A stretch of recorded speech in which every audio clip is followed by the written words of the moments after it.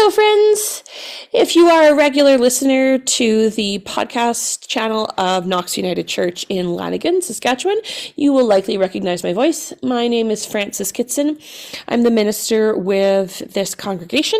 I'm currently recording this in May of 2023, and so having been with this church for 2 years, you'll have heard my voice on other episodes delivering the sermon.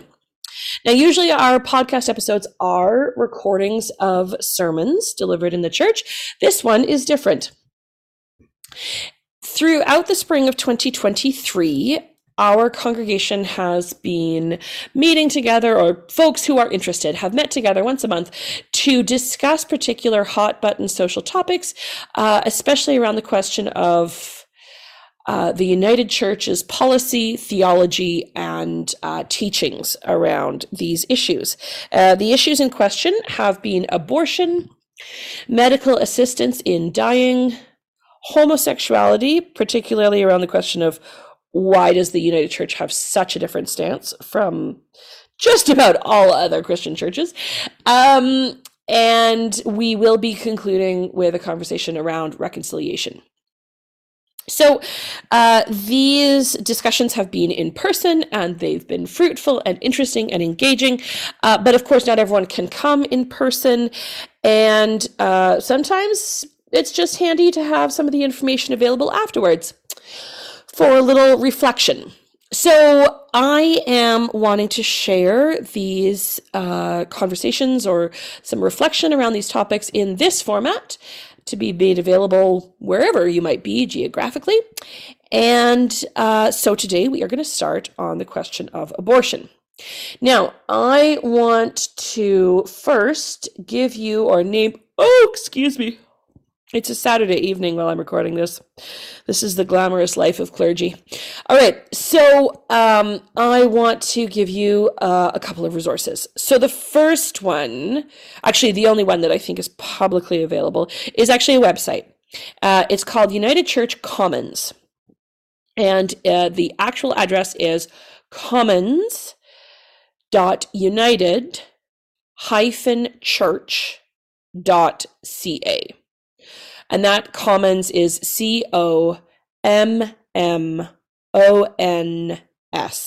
like, the public commons on which people used to graze their animals. If you lose that address, you can always go to the United Church website, united-church.ca, and in the search bar, just type in commons. And so this website contains public documents, including a whole folder called, Saturday Night, What We Believe and Why. And then if you open that up, there's a number of subfolders on different topics. So disabilities, economic justice, ecumenical and interfaith relations, environment and ecology, gender and sexuality, health, human rights, indigenous justice, intercultural ministries, membership, ministries in French, peace, theology and mission of the church. And so all of those contain publicly available documents that are, I think, often policy statements that have, or policy documents that have been accepted by General Council over the years. So if you want to find out what the United Church believes and why, that's a great place to go. Another source that I'm using, that I've heavily used for this particular presentation, is an academic article published in 2000. It's titled A Social Ethical Analysis of the United Church of Canada's Historical Approach to Human Sexuality. And it is written by Dr. Tracy J. Trothan, who used to teach, taught at the time of this article at what was then the Faculty of Theology at the University of Winnipeg, which I'm pretty sure no longer exists, but I could be wrong. The journal is called Studies in Religion. And like I say, it was published in 2000. This is an academic article that I accessed through as an alumna of Vancouver School of Theology. So it's not necessarily publicly available, but should you happen to have credentials to get you into academic journals, it is, as I said, Studies in Religion, issue 29, or number 29, issue 3, I'm not sure how that works. 29/3, year 2000, pages 325 to 339. Dr. Trothan is currently, let me look her up. I know this, I've seen this before. She's currently at Queen's University at the School of Rehabilitation Therapy. So there you go. And she's an ethicist. Okay, so those are the sources I'm using. So what I'm going to do is go through, fascinating topic, sorry, go through a bit of a history of the United Church's stance, position, approach to the question of abortion, and then do some theological reflection. Okay, so the thing about abortion is that it's automatically connected to other issues: contraception, marriage, gender roles, sexual ethics, and one's understanding of all of those. So a little history background. The United Church of Canada was officially formed in 1925, but its roots go back further. 1902 was the year that the creation of a United National Protestant Church was first proposed, and its basic theological principles were then drafted in 1904. So although the institution did not legally exist until 1925, its beliefs and a lot of the founding documents that were used in 1925 come from the first decade of the 20th century. So actually, by 1925, when the church was formed, a lot of these documents were considered already out of date. Which just goes to show that institutions cannot keep pace with the Holy Spirit. All right, so 1904, theological principles were drafted. This was a time of what is called the social gospel. And I'm going to quote this online article from the Canadian Encyclopedia, www.thecanadianencyclopedia, all one word, .ca, and then search social gospel. So it describes it like this: the social gospel is an attempt to apply Christianity to the collective ills of an industrializing society and was a major force in Canadian religious, social, and political life from the 1890s through the 1930s. Its central belief was that God was at work in social change, creating moral order and social justice. It held an optimistic view of human nature and entertained high prospects for social reform. Leaders reworked such traditional Christian doctrines as sin, atonement, salvation, and the kingdom of God to emphasize a social content relevant to an increasingly collective society. End quote. So you can see how being rooted in this kind of movement, outlook, perspective, would take into account in its ethical reasoning more than one individual's relationship with God, but also would consider things like outcomes, consequences, social and economic realities in putting forth ethical positions. So the idea is, and this has strengths and weaknesses, but the idea is that no morals or ethics happen in a vacuum. They happen in a lived reality in a particular time and place, and they have real bearing on people's lives. Now, there was another church movement at the same time called the Social Purity Movement. This is my first quote from Tracy Trothan. I hope you're finding this interesting, not yawning. I find this interesting. It's just that, it's 7:30 on a Saturday night, and I'm old. Not old. Anyhow, carry on. Okay, so Dr. Trothan writes, this movement, the Social Purity Movement, was concerned not simply with the outward behavior of individuals, but particularly with the inner life. The state was often called upon and expected to take a primary role in the shaping of this inner morality. So that's the idea. You can see how that fits nicely with the social gospel, that there's a role for the collective, particularly the national collective, to influence the lives of people.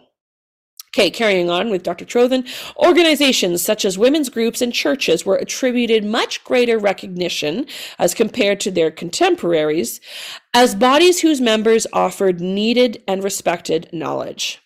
Those whom we would designate as professional and expert voices today, such as doctors, psychiatrists, and social workers, were not yet recognized as authorities regarding moral issues. Therefore, there was a far greater degree of collaboration between women's groups, the church, and the state.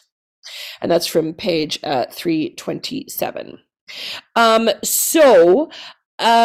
What Dr. Trothan is saying is that churches, and when she says women's groups, we're talking like, the Women's Christian Temperance Union, we're talking women's missionary societies, women's auxiliaries, all kinds of active women's groups that often were connected to social service or churches.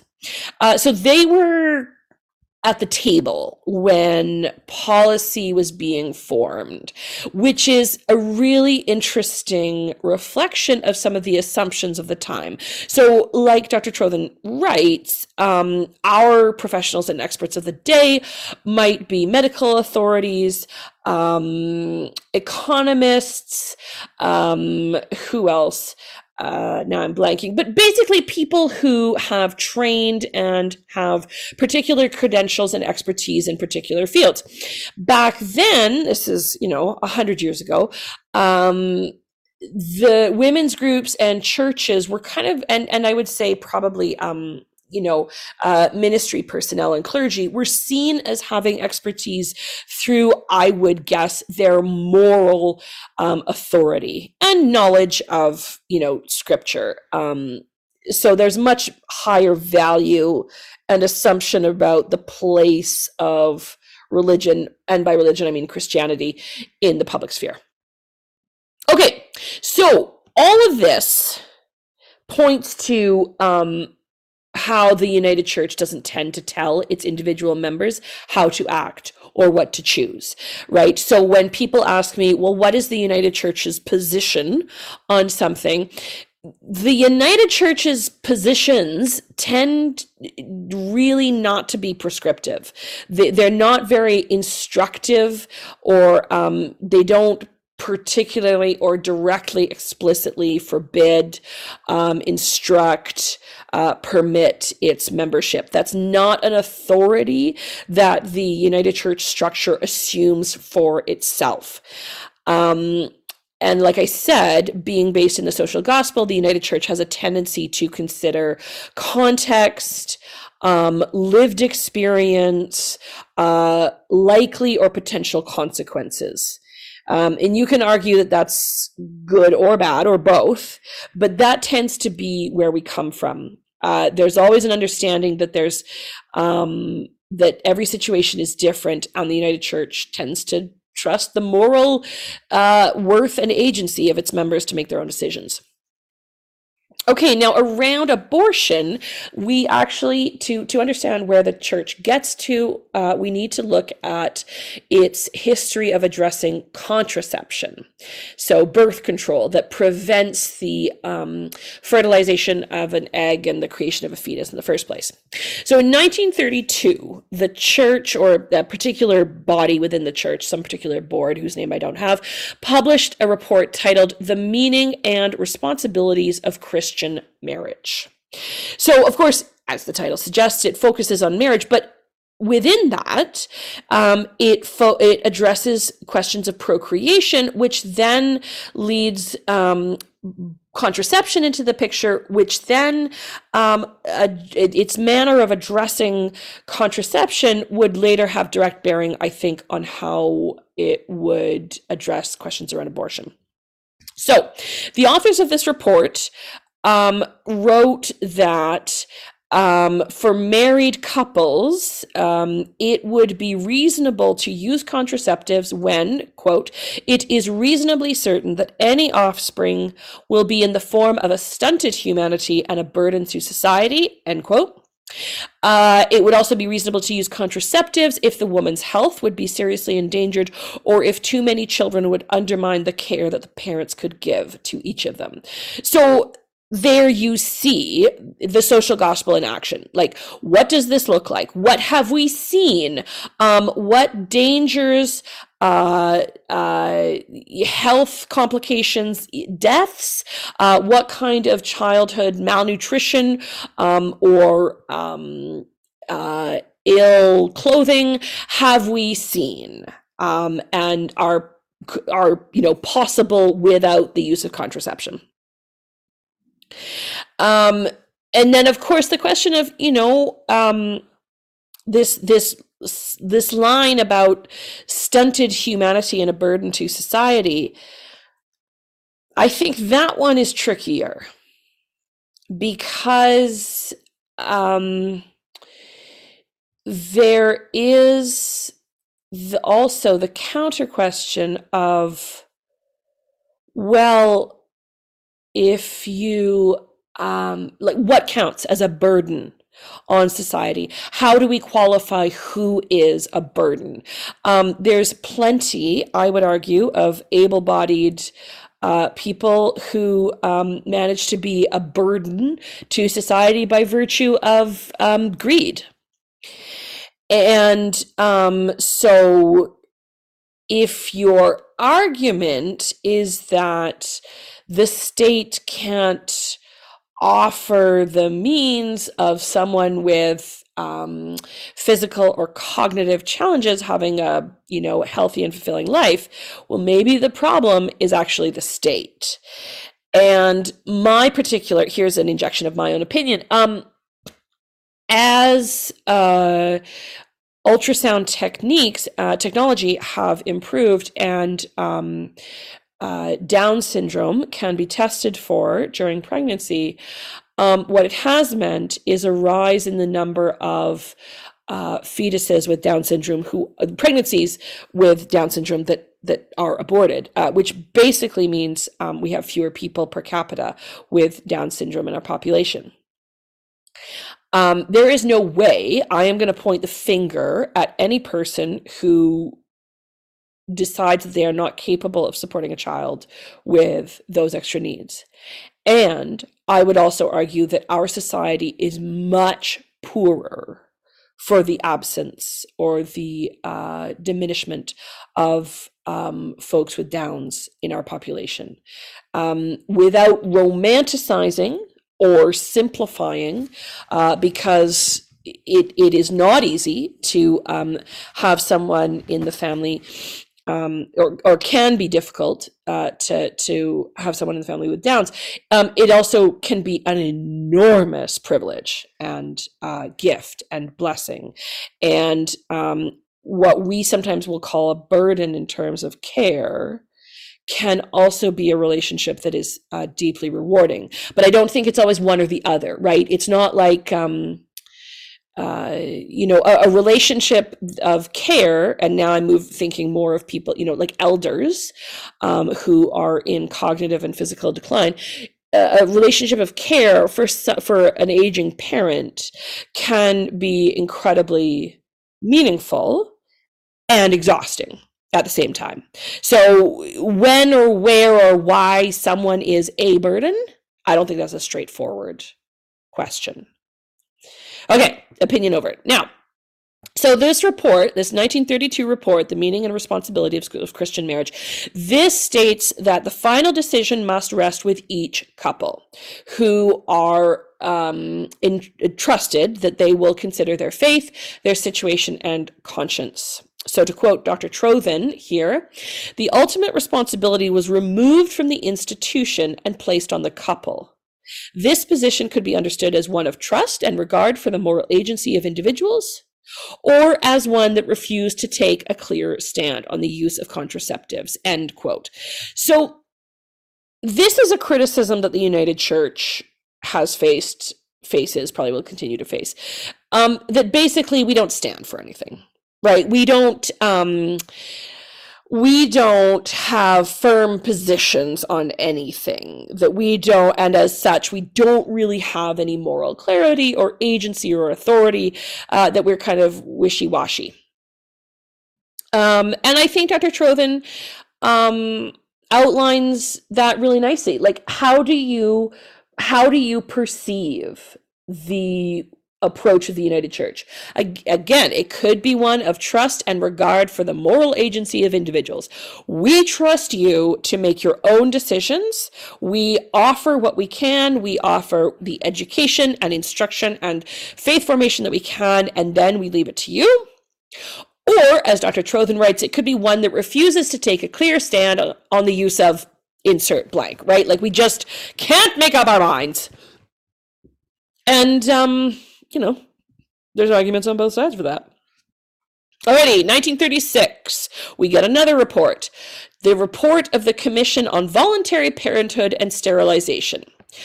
Okay, so this is where we get a bit of a dark shadow with the social gospel. And I am not an expert and I have not researched this. So I only want to touch on it lightly because I don't want to give the wrong impression. But this was an age in which many people within and without the church were interested in and seriously considering the role of the state in eugenics. So choosing, people, basically involuntary sterilization. This happened in Canada. I believe there is an Amnesty International report that states that actually it still has happened with Indigenous women. But also questions of how to in terms of looking at the consequences of actions, how do we make sure that, basically everyone who comes out is healthy? How do we ensure a healthy population? And I would say there was also a fair degree of blurring the lines between physical and moral well-being. Right. So a healthy body could reflect a healthy mind and soul, which is wrong. So this is where the social gospel's flaws become more clear, right? So there's no doubt that the social gospel led to a lot of good and continues to guide the United Church today in our DNA.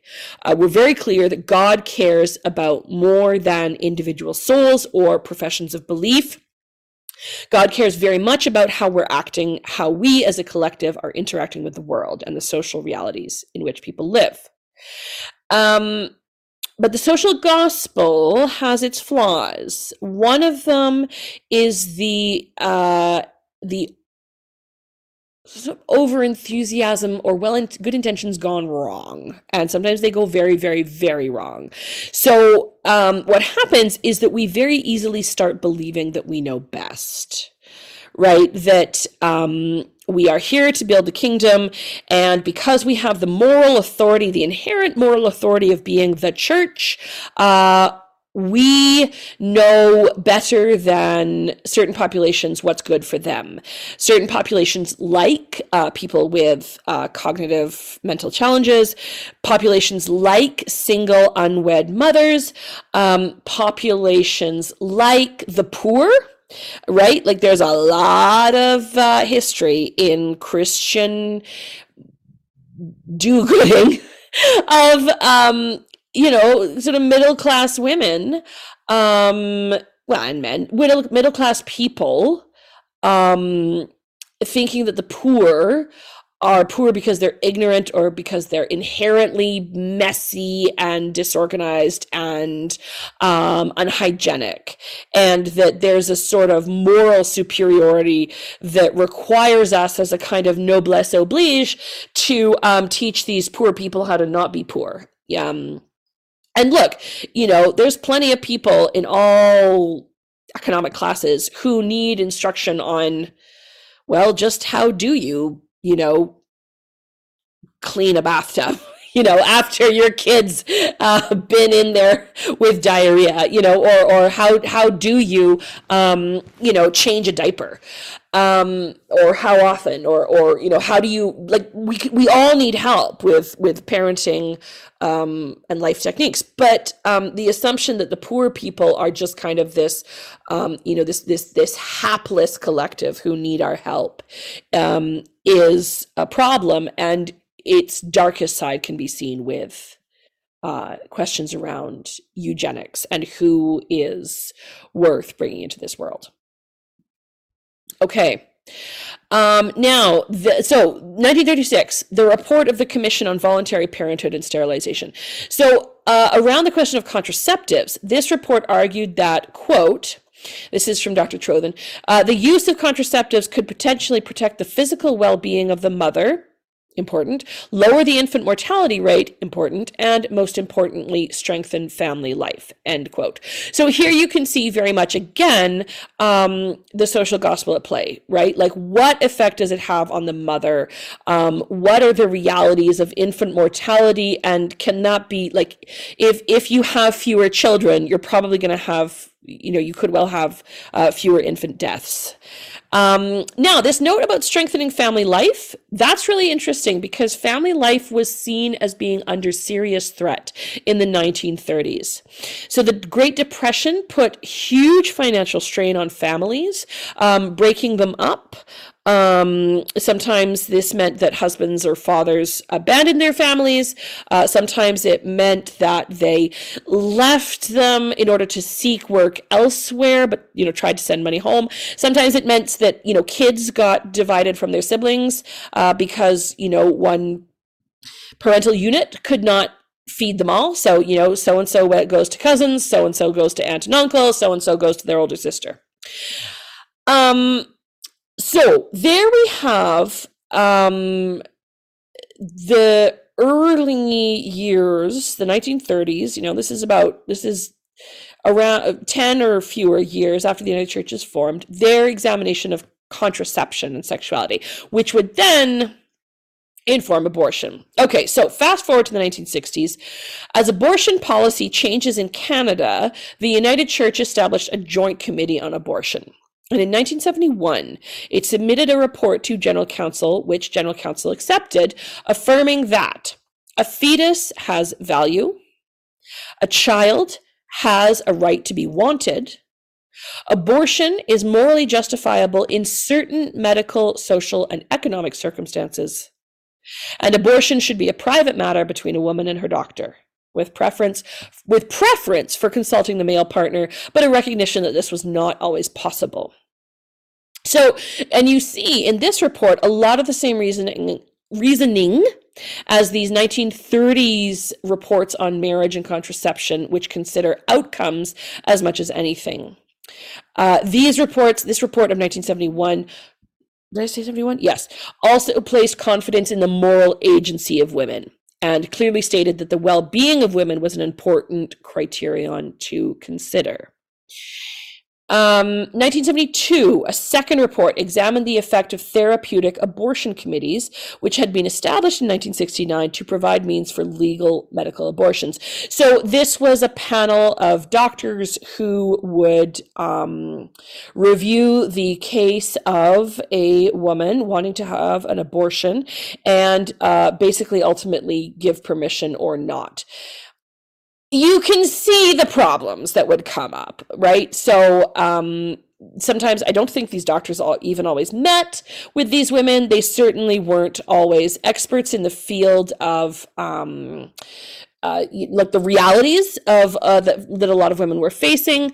And of course, the committees slowed down the process, meaning that abortions were occurring later in pregnancies and were less accessible to economically disadvantaged women. Now, why that last point, I'm not totally sure. I'm not sure if economically advantaged women had other ways of getting safe abortions and so didn't have to wait for a 3-doctor panel to decide that they were allowed or not. But the law by this 1972 United Church report was therefore seen as unjust and unworkable. So this, as you can see, shifts the question of abortion from personal morality to social justice. And then in 1980, General Counsel received a report titled Contraception and Abortion, which furthered this social justice perspective, defining the issue primarily as one of equal access. This is the latest policy we have. So I just have them here. And again, both of these, this is available on the United Church Commons website. So this is from originally 1980, and then it was amended by the Executive Council of General Counsel in November 1989.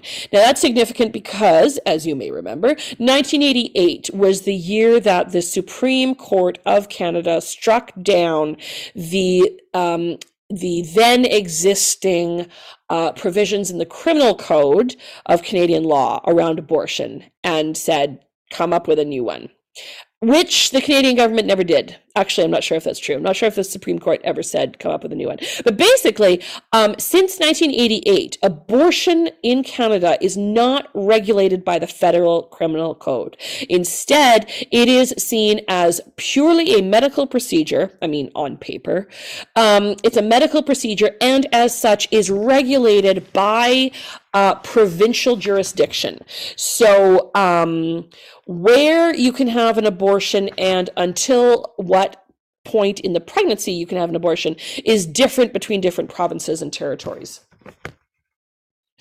Okay, so but this document is originally from 1980. I'm going to read you the preamble. As Christians, we wish to affirm the sanctity of human life, born or unborn, that life is much more than physical existence. We also affirm that the taking of human life is evil. Our concern must not be limited to a concern for the unborn, but it must also include a concern for the quality of life as a whole. Life in this imperfect world often places us in a complex circumstances of moral dilemma and ambiguity, where values ultimate in themselves seem at times to be in conflict with other values and rights. We are called as a people of God to take responsibility for our lives and the world in which we live. This may involve making grave decisions relating even to life itself. Each of us is called upon in a freedom that is given by God and within the context of the community of faith to make responsible personal decisions even when choosing between two wrongs. As a forgiven people in Christ, it is possible for us to live in the midst of moral dilemmas. Within our community, strong difference of opinion on moral issues are our strength and not our weakness. So that's the preamble, and then it goes on to make statements on the desire of contraception, including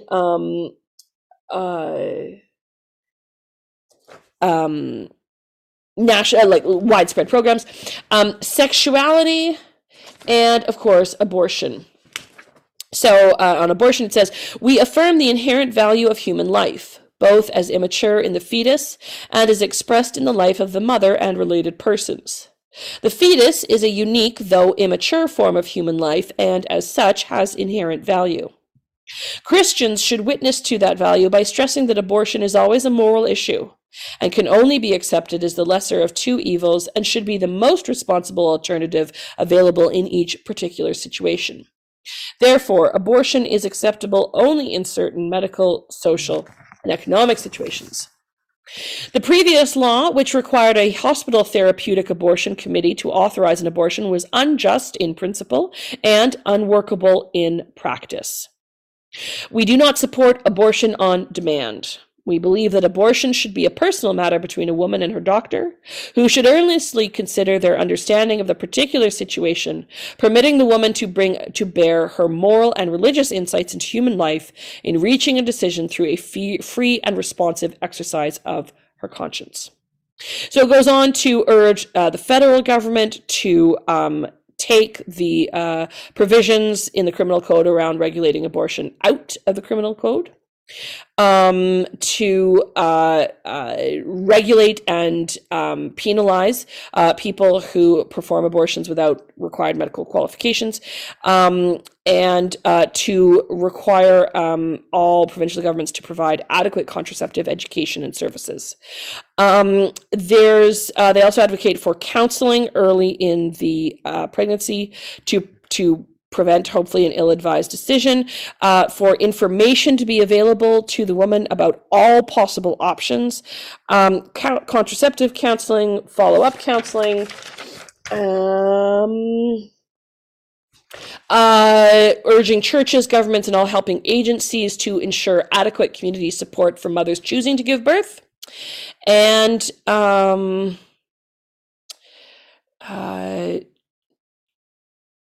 yeah. So there we go. So that's some of it. So basically it's again, you can hear it's not an explicit, you're allowed to do this, you're not allowed to do this. Don't do this, do that. But it's here's how we see it. Here's how we really think it ideally needs to be set up. So there's all those calls on governments at various levels to work together for all kinds of support holistically around the whole question, right? So abortion is not considered uniquely, only, solely by itself. It's not in a vacuum. Okay, so there you go. There is a bit of a history and some of the position of the United Church of Canada on abortion. And I just want to close with this. When we had our conversation in person, a couple of the questions that came up that people had were, what does the Bible say about abortion? The thing is, the Bible says nothing about any issue. You take a Bible, you open it up, and I'm stealing this from a workshop I did with my colleague, the Reverend Mitchell Anderson. You take a Bible, a physical Bible, open it up to some random page, let it fall open, and listen for 10 seconds. You're not going to hear anything. The Bible does not say anything. The Bible is a mini library of stories. The Bible is primarily written in story, in poetry, in wise sayings, in letters. Very, very, very little of the Bible is explicit instruction of any kind. And many of the parts that are explicit instruction are offering explicit instructions for a world we don't inhabit anymore. Right? So here's what you do when your neighbor's oxen trips and falls into your pond and drowns. Well, not many of us have oxen anymore or a pond on our property. Here's what happens when someone else beats up one of your slaves. Well, we don't have slaves. I mean, slavery still exists today in various forms, but we don't have slaves. So the question, what does the Bible say about anything, is a loaded question to begin with, because whatever your answer, it's got some set of assumptions about how we read and interpret the Bible. And when engaging in conversation around interpreting the Bible, some assumptions about the starting place for doing that are so far apart that it's very difficult to have conversation. So it's important to recognize that nobody comes to the Bible neutrally. We all come with a set of values, assumptions, life experiences. We're formed by things as simple as when we were born, what language we speak, what kind of government we grow up under, what kind of clothes we wear, what kind of family groupings are normal in our society, what kind of structure do we live in, how do we get around, by car, by donkey, by bike. These are all questions that affect how we read the Bible. So, back to the question, what does the Bible offer about abortion? Again, not much. if anything, really, because the Bible both has passages that affirm God's love for us before we're born, right? So there are passages in which particular individuals are understood to be called by God before they're born. So the prophet Jeremiah being one of these. There's also the beautiful language of Psalm 139. For it was you who formed my inward parts. You knit me together in my mother's womb. My frame was not hidden from you when I was being made in secret, intricately woven in the depths of the earth. In your book were written all the days that were formed for me when none of them as yet existed. So this is poetry, and it's a hymn of praise.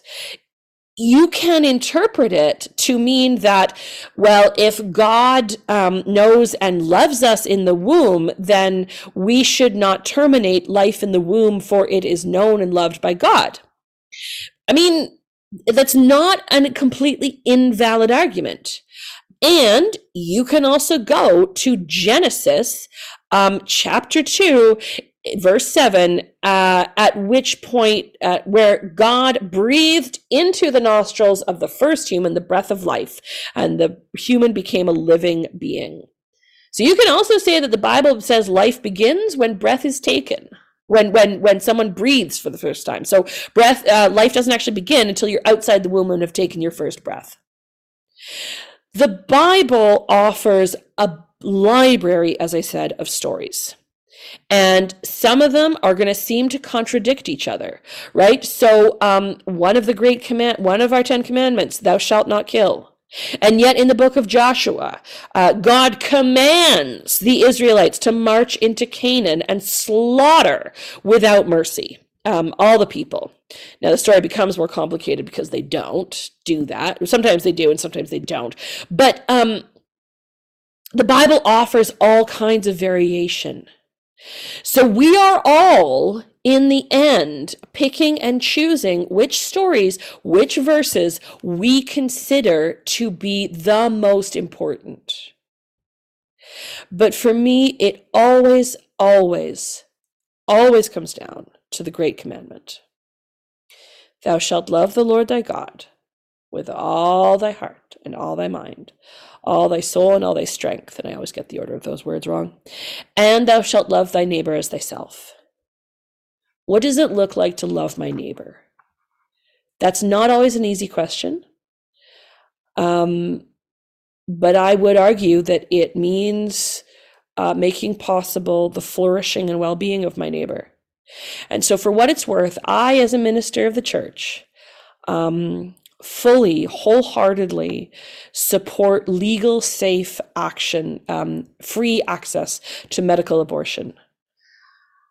Whether or not individuals choose on a moral basis to avail themselves of that service, I think is a separate question.